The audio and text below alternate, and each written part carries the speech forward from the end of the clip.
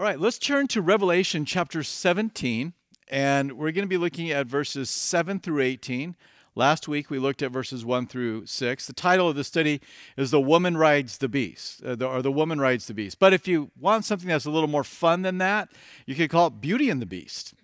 Last week we saw a description of this woman in verse 4, and she is described in a beautiful manner. Was arrayed in purple and scarlet, was adorned with gold and precious stones and pearls.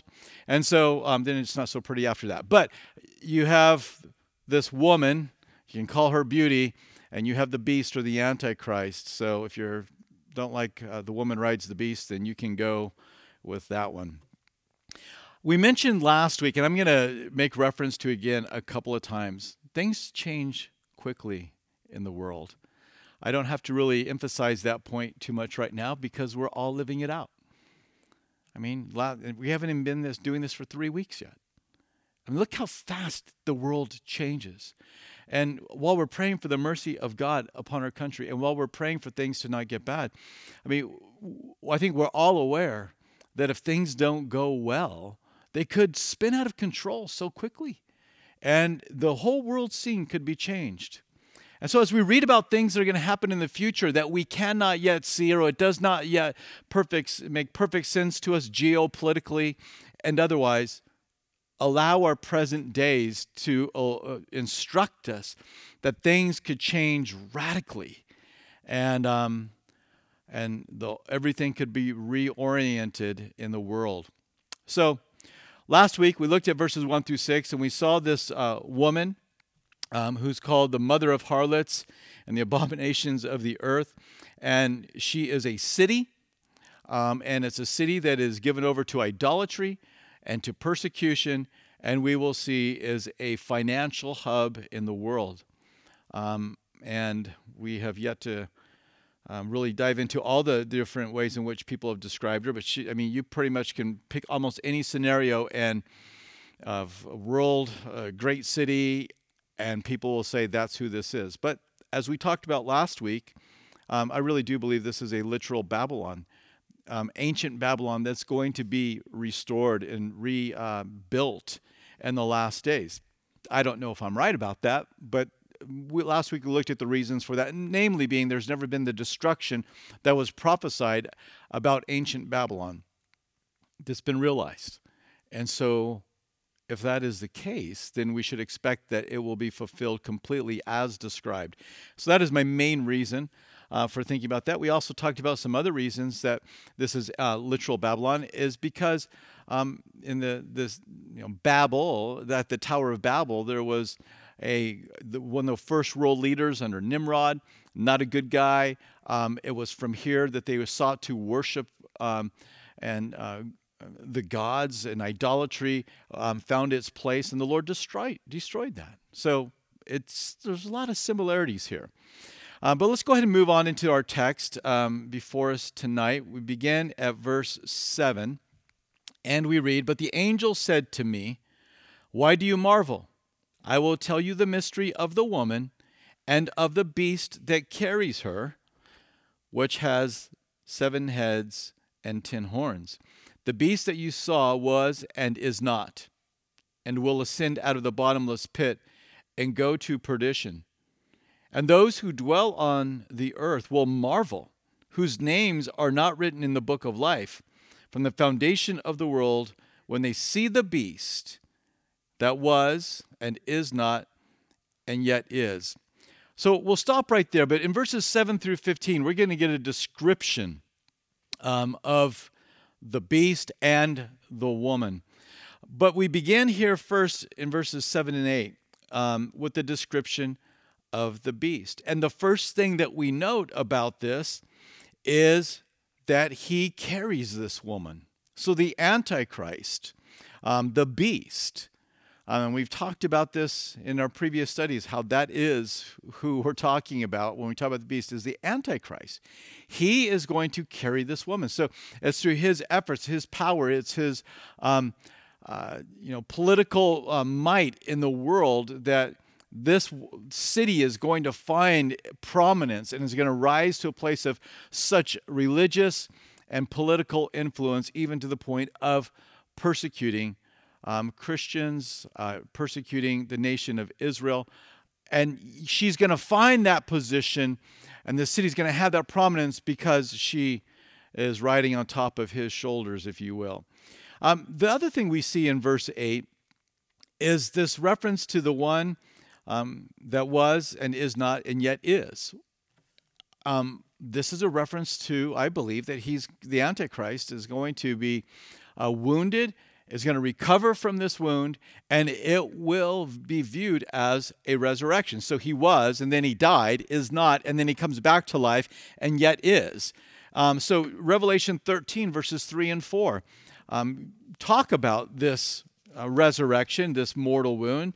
We read, "And I saw one of his heads as if it had been mortally wounded, and his deadly wound was healed. And the world marveled and followed the beast." So, you can see the similarity of language here. So they worshiped the dragon, Satan, who gave authority to the beast, the Antichrist, and they worshiped the beast, saying, "Who is like the beast? And who is able to make war with him?" So again, everybody had been trying to kill the two witnesses, and nobody was able to do that. There's going to be an assassination. Eventually, he kills those two witnesses, and they see his power there. But they also see his power in that when you try to kill him, he rises from the dead. And so the world is going to be marveling at this, and it's going to give him opportunity to deceive the nations. As we move on, we come still in verse 8, we see that this one is going to ascend out of the bottomless pit and go to perdition. So he's going to ascend out of the bottomless pit. It is the dragon or the Antichrist that is manipulating him and empowering him. So this is another feature of the beast. He's going to be manipulated. He's going to be empowered by Satan himself. This is no mere man in the sense of just being a man who has power. He's going to have Satan funneling all of his efforts and all of his energies and all of his best resources, evil resources, into this guy so that he might be able to control and deceive the world. But the next thing that we see still there in verse 8 is he descends out of the bottomless pit and go to perdition. That is what's going to happen to him. He awaits destruction. So although he's going to have a day and a time and a power where he deceives this world, it is going to end with destruction. He will remain for a little while, but his end will be complete destruction. Revelation chapter 19, verses 19 through 20, tell us this explicitly. "And I saw the beast," so this is at the second coming of Jesus, "and I saw the beast, the kings of the earth, and their armies gathered together to make war against him who sat on the horse and against his army. Then the beast was captured, and with him the false prophet who worked signs in his presence." So if the harlot is the city where this religious idolatry kind of launches from, the man who's really leading this religious idolatry is the false prophet. And he worked signs in his presence by which he deceived those who received the mark of the beast and those who worshipped his image. These two, the beast and the false prophet, were cast alive into the lake of fire burning with brimstone. So there's your perdition that we just read is going to come. So he awaits destruction. Satan is going to use this guy. Satan doesn't care about this man, this false prophet. He has an agenda, and that is to deceive the world, destroy mankind, and still in his deluded mind, he thinks he's going to ascend above the Lord and take the throne. And if he can use these two guys to do it, that's fine. But in the end, they're going to be destroyed. And this is how Satan always works and has worked down through the ages. He promises people wealth. He promises people influence. He promises that they're going to actually have a great opportunity. And then he destroys them. And that's exactly what takes place. To us, we're given this sobering warning in 1 Peter 5:8. It says, "Be sober, be vigilant, because your adversary, the devil, walks about like a roaring lion, seeking whom he may devour." You have an enemy. and his name is Satan, and he wants to destroy you. Jesus made reference to this destruction in John chapter 10, verses 10 through 11. The thief does not come except to steal and to kill and to destroy. And I have come that you may have life, that they may have it more abundantly. And I am the good shepherd. The good shepherd gives his life for the sheep. This is the Lord. He wants to give life. The thief, Satan, he wants to destroy. And even in his number one man, destruction comes. Now, it's the Lord that destroys, but it's Satan who has set up this man for the destruction. And so we must be so careful that we are not deceived, that we are not led astray. And be mindful of what the word of the Lord has to say, what your brothers and sisters in Christ who are following Jesus closely, what they have to say, and the warnings that they give. Heed them, because you have an adversary. As again, going back to 1 Peter 5:8, he wants to devour you. He wants to take you down. He wants to make your life miserable. That's what Satan wants to do. And so we're called to be sober. We're called to be vigilant. And the thing about a lion is they never announce they're coming. I mean, they sneak up. They come quietly through the tall grass, right? And then at the last moment, they show themselves, hoping that in showing themselves at the last moment that the advantage is great enough to overcome that prey. You are prey to Satan, and he is lurking in the tall grass. You know, one of the things we all can take as a good exhortation right now is that it's in idleness, right? And not being engaged, being industrious. It's in idleness that Satan often does his best work on us. So you have maybe more time right now than you are used to having. Be careful of these things, you know, the devices. Be careful of the computer. Be careful of sitting in front of the TV. Be careful of just wasting your days and your time. Because as the enemy is luring you in, he will pounce on you. And he wants to destroy you. So yeah, it's the Antichrist that one day is going to be destroyed. And he's going to be set up by Satan. But understand that you have an adversary that wants to take you out right now. So walk wisely. Walk soberly. Be vigilant. Be on attention. Be paying attention to what and how he works. If you will take a few moments to think about it, and you'll just kind of do a review of Satan's work in your own life, you'll get a plan for how he's going to come at you again. How has he been victorious in the past? Where has he lured you? Where has he deceived you in the past? You can be pretty certain he's going to try and do it the same way. And so we can learn. We can learn from this. We keep on moving towards the end of the last point in verse 8, is that we see that he's a deceiver. He loves to deceive people. So what we read there in verse 8 is that, and those who dwell on the earth will marvel. They're going to be, when they see this apparent resurrection that takes place. Some say that it's not real. It just is. It looks like a resurrection. Others say, no, it's a real resurrection. Okay, whatever. I think it's a real resurrection. But here's the thing. The world's going to think it's a real resurrection. And they're going to marvel. They're going to see it as a sign. They're going to see it as a wonder. And he's going to deceive them. He's going to deceive them through this apparent resurrection. He's going to deceive them with his power and his plan for the world. He's going to deceive them by overcoming the two witnesses. And by the time everybody wakes up to it, he'll have a stranglehold upon this world. He's going to deceive. Well, Jesus had something to say about that in Matthew 24, verse 5. He says, many will come in my name saying, I am the Christ, and will deceive many. So there's not just one Antichrist. There's going to be many Antichrists, many deceivers, but there will be no deceiver like the one who was propped up by the dragon, Satan himself, to deceive.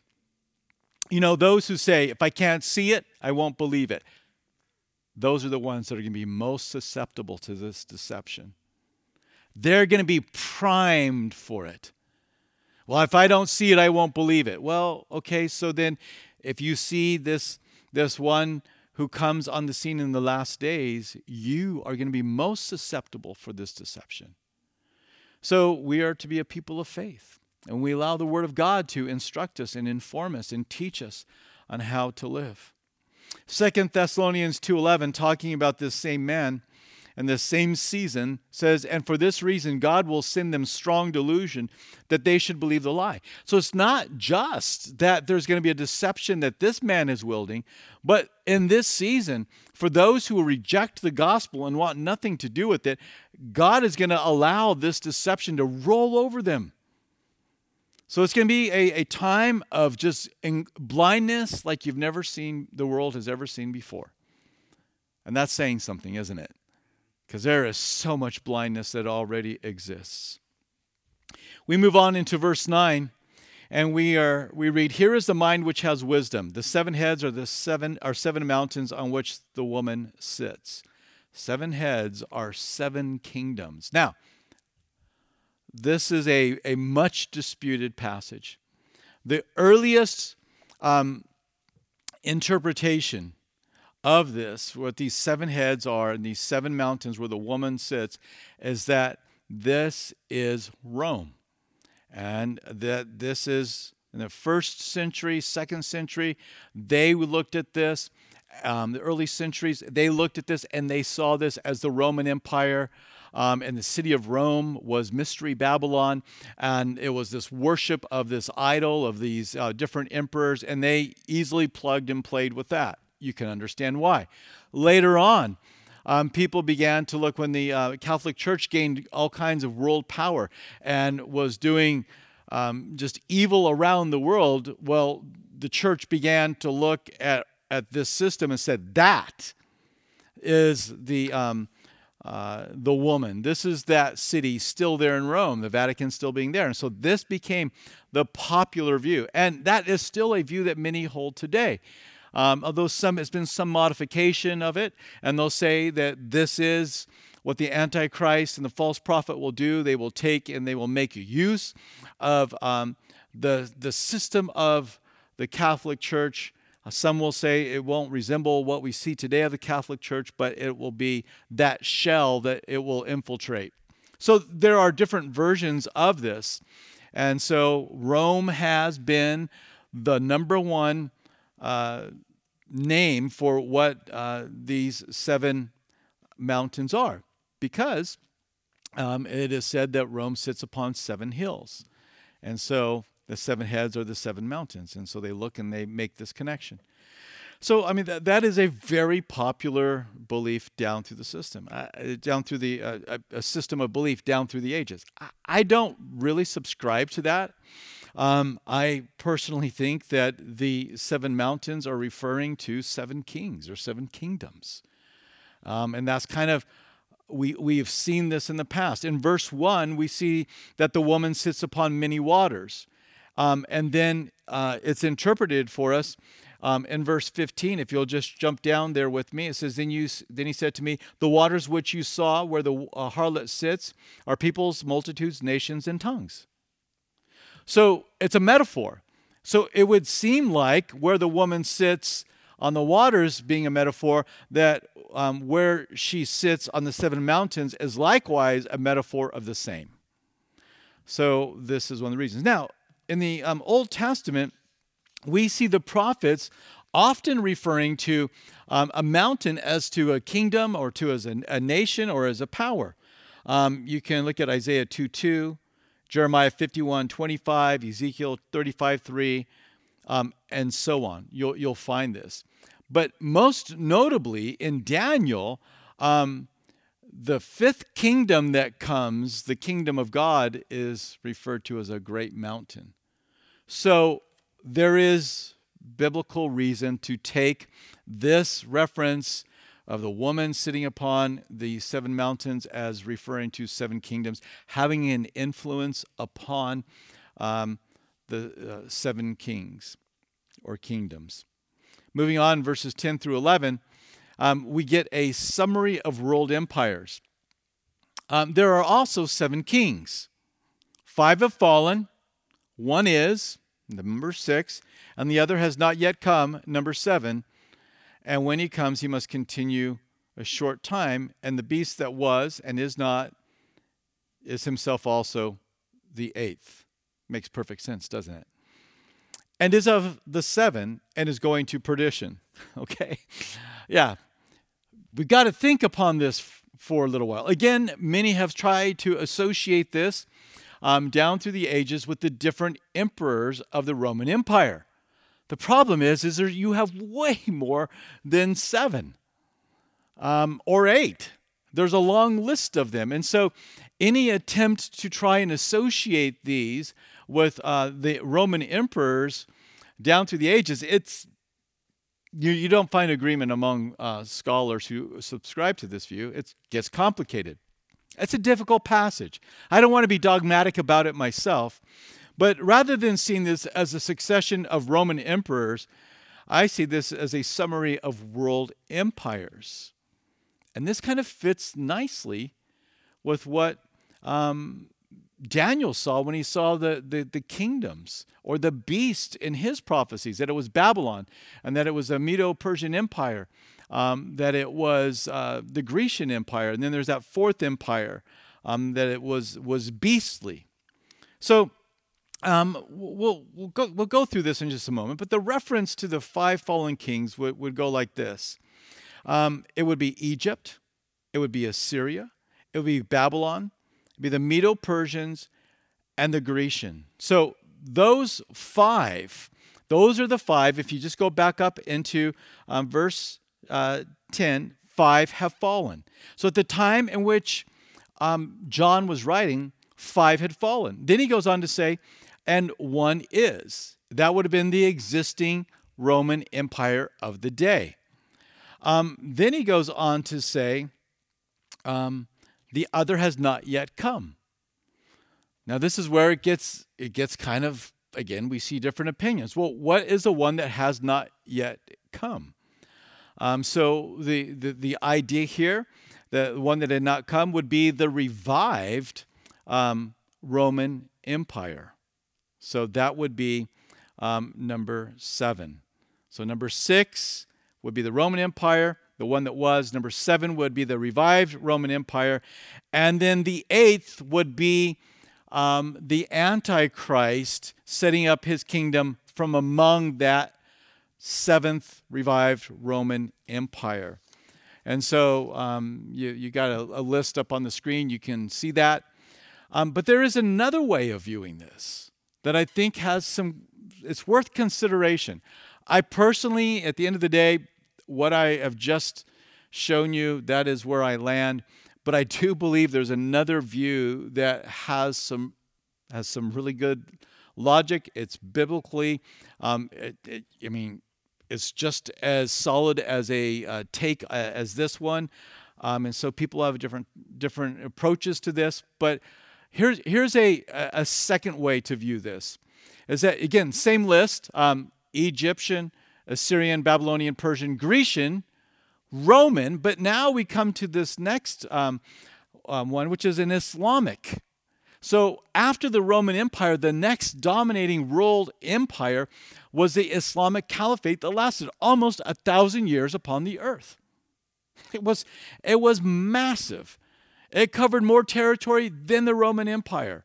And it was, in many ways, more ruthless than the Roman Empire. Whereas the Roman Empire allowed culture to stand in many places, not with the Islamic. Everything was wiped out. Everything fell. Culture, religion, language, it all changed. And so then that would then make the 8th kingdom, or the Antichrist kingdom, a revived Islamic caliphate. So very different ideas. One is to look and to see a scene where the Roman Confederation would come back on as a world power. We don't see that yet. The other option is to see that an Islamic power will come back. So let me give you the one reason why I lean towards it being a European confederation, a Roman Empire, rather than an Islamic. And that is where we just were. And I'm not going to spend much time on it. You're going to have to think on your own. But in verse 10, it says, 5 have fallen, one is, and the other has not yet come. And when he comes, he must continue for a short time. And the beast that was and is not is the 8th. Okay, so number 7, if you look at the end of verse 10, will continue for a short time. So the only way that the Islamic empire lasted longer than any of the other empires. So it didn't continue for a short time. It continued for a long time. Some would say that this continuing for a short time is looking forward into verse 11 as at the beast rather than looking back at the 7th. So wrestle with it. I'm not going to spend any more time on that. But this is some form of this. So what's happening? John is getting a revelation that is saying these world empires, which note, every one of these world empires, no matter which table of empires you go with, they all had direct influence upon Israel.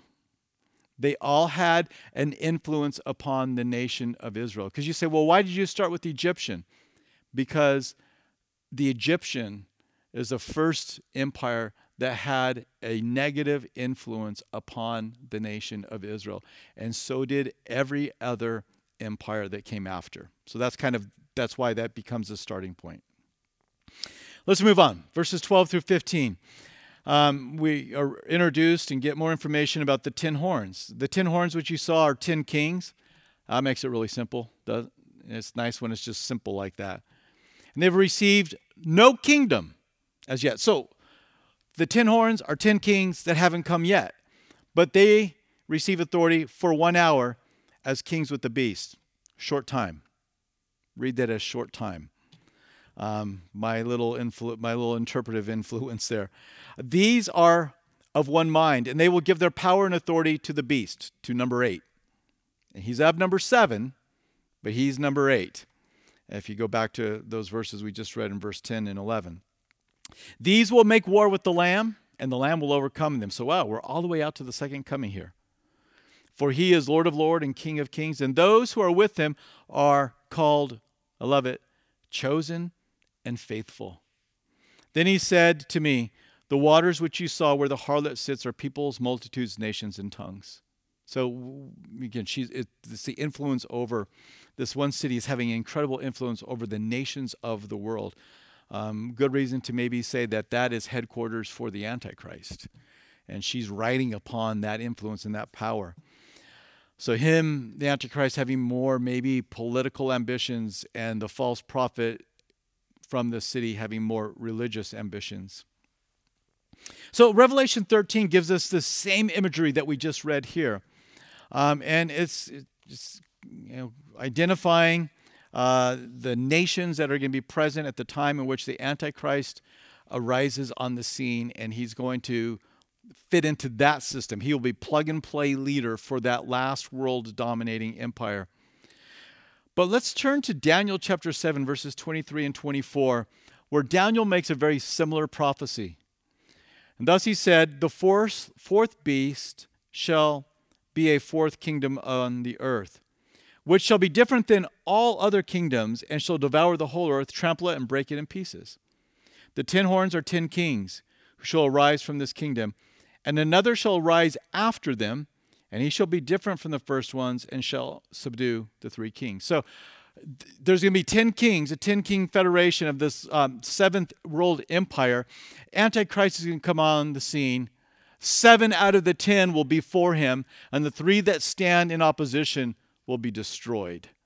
And so this is the way that he's going to come on the scene. Where is it? We don't know. We don't see it yet. But it can come up, again, so very quickly. So very quickly. I'm praying for, and I actually believe that we're going to see a recovery, throughout the world of this virus. This is what I'm praying for. I know it's what you're praying for. And it's what I'm hoping for. But imagine if, capitalized, underlined, circled, highlighted, if. Imagine if that didn't happen. Imagine if this thing just came back in a mutated form and just decimated countries and powers and economies.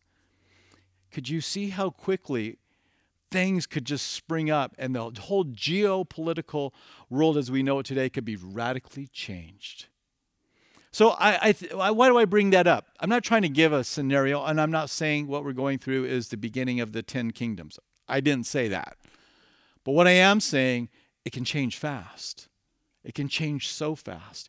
So as we read these things, don't push them off to Never Never Land in a time that you'll never have to worry about. It could be something that begins to develop so very quickly. Now, I don't believe we'll be on the scene. The church will be gone. And part of the reason I believe that is because of what we read there in verse 14. Is that the Lamb will overcome them, for he is the Lord of lords and Kings of kings. And those who are with him are called chosen and faithful. When the Lord returns at his second coming, and that's what's referring to destroy these 10 kings, to destroy the beast, the Antichrist, he's going to wipe them out, but the saints are going to be coming with him. And who are these saints? These are the ones that are called chosen and faithful. Chosen. That's how we come to follow the Lamb. The Lord calls us. And we must make that decision. I believe in the free will of man too, but this is a sovereign work of God choosing us and calling us to follow him. So chosen is how they come to follow them, but they're also faithful. And faithful is how they follow the Lamb.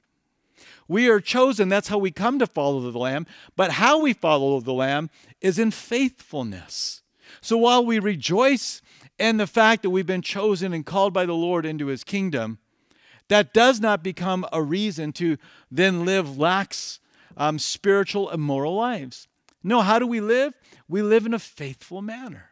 Oh, chosen, that's all about the sovereignty of God. Faithfulness, that is about man's responsibility, but not without drawing upon God's strength for it. Chosen and faithful. This is how we're known in heaven. And that's how you are known. Verses 16 and 17, there's a fallout between the harlot and the beast. You have a civil war taking place in this corrupt, last days persecuting, idolatrous system. And the 10 horns which you saw on the beast, these will hate the harlot and make her desolate and naked, eat her flesh and burn her with fire. I mean, it's quite graphic here. So at some point during the unholy alliance of the beast and the false prophet in this city, it's going to be a breakdown. And the nations, those 10 nations, are going to hate the influence that this city has been having upon the world, and they are going to destroy her. But in verse 17, we see that it's the Lord himself that orchestrates this. For God has put it into their hearts to fulfill his purpose. Political people can get together and think they're doing whatever they want, but at the end of the day, they do whatever God wants. He is sovereign and he is control. And he gives them influence and he allows them to make their own decisions. But at certain key points in time, they fulfill the purposes of God, that he is sovereign even in the darkest of times. And so what is it that he puts in their hearts? To be of one mind and to give their kingdom to the beast until the words of God are fulfilled. So this 10 king federation, 3 are going to be destroyed, but it starts with 10. It's going to be in their hearts like, we need to give this to this guy. Evidently, it's not going to make a whole lot of sense. But they're just going to let's give it over. Let's let him lead us. And, who knows? When is that going to happen? I think in the middle of the tribulation could be a great time once he kills those 2 witnesses. Could happen at the beginning, but would be an opportune time. And we close here in verse 18. And I keep referring to the woman as being a city. And you may say, how do you get there? Well, verse 18 is how I get there. And the woman whom you saw is that great city which reigns over the kings of the earth. Well, as the angel speaks, it seems like it's really clear in his mind, doesn't it? It's like, oh, well, it's the great city. And we sit here and we think, and who is the great city? Again, there has been all kinds of names that have come forward. Rome, I mentioned already. Some have said Jerusalem. I don't think there's any value to that at all. A lot of people like to say, isn't this New York City? No, it's not New York City. One view especially among those who take the seven nations as being the Islamic and the revived Islamic. Many would say that under that scenario, that the great city is not literal Babylon, but is actually Mecca, the center of Islam, where there is the case being there is more idolatry happening, and Islam is an idolatrous faith. There's more idolatry happening there. And so there are many other cities. Some have said, no, it's the Illuminati. Well, the Illuminati is not even a city. But I mean, there is an endless list of names that are put forth as who the great city will be.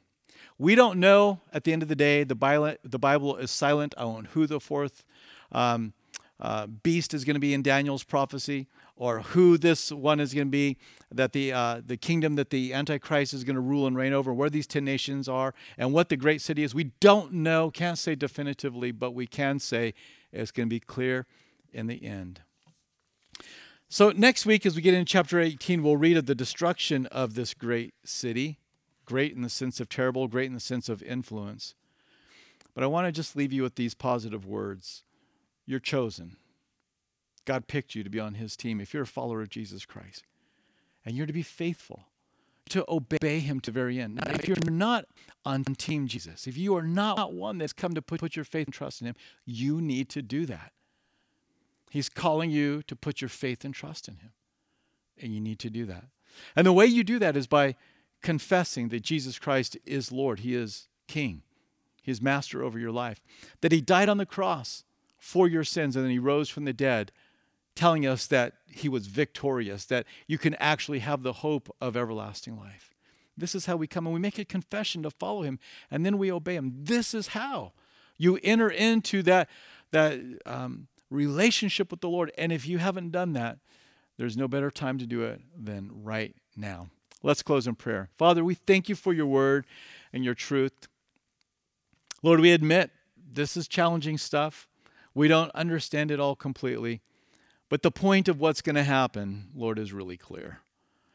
There's going to be an evil world empire that comes in the last days that destroys and deceives, which you will come at your second coming and destroy and establish your kingdom, to which we say, even so, Lord, come quickly. But Lord, we are glad to be called chosen. We're glad that you give us the grace to live a life that is faithful to you. Lord, if there's any that are listening and watching right now that don't know you, that they are not believers, Lord, we pray that you would just overwhelm them with the sense of your goodness and your love and their own sin, their own sense of desperation to be made right by you. Lord, thank you for your grace. Thank you for your love.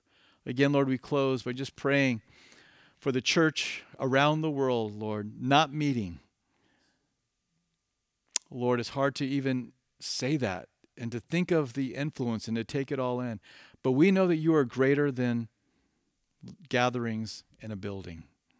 And your church is greater than that. And so, Lord, we just stand back and we say, we don't know what to do, except keep doing what you've told us to do, and that is to love each other and to pray and to preach your word and edify. We pray you would just put your spirit upon us, Lord, in such an amazing fashion, even through this broadcast that's going out right now in a very impersonal way. Use it for your glory, Lord. And not just this one, Lord, the thousands, the tens of thousands that are happening right now at this hour. Oh, Lord, be gracious. Be gracious to this planet, to this country, to this state, to Lynchburg, Virginia, and pour your mercy out. Give us eyes to see you and to call upon you.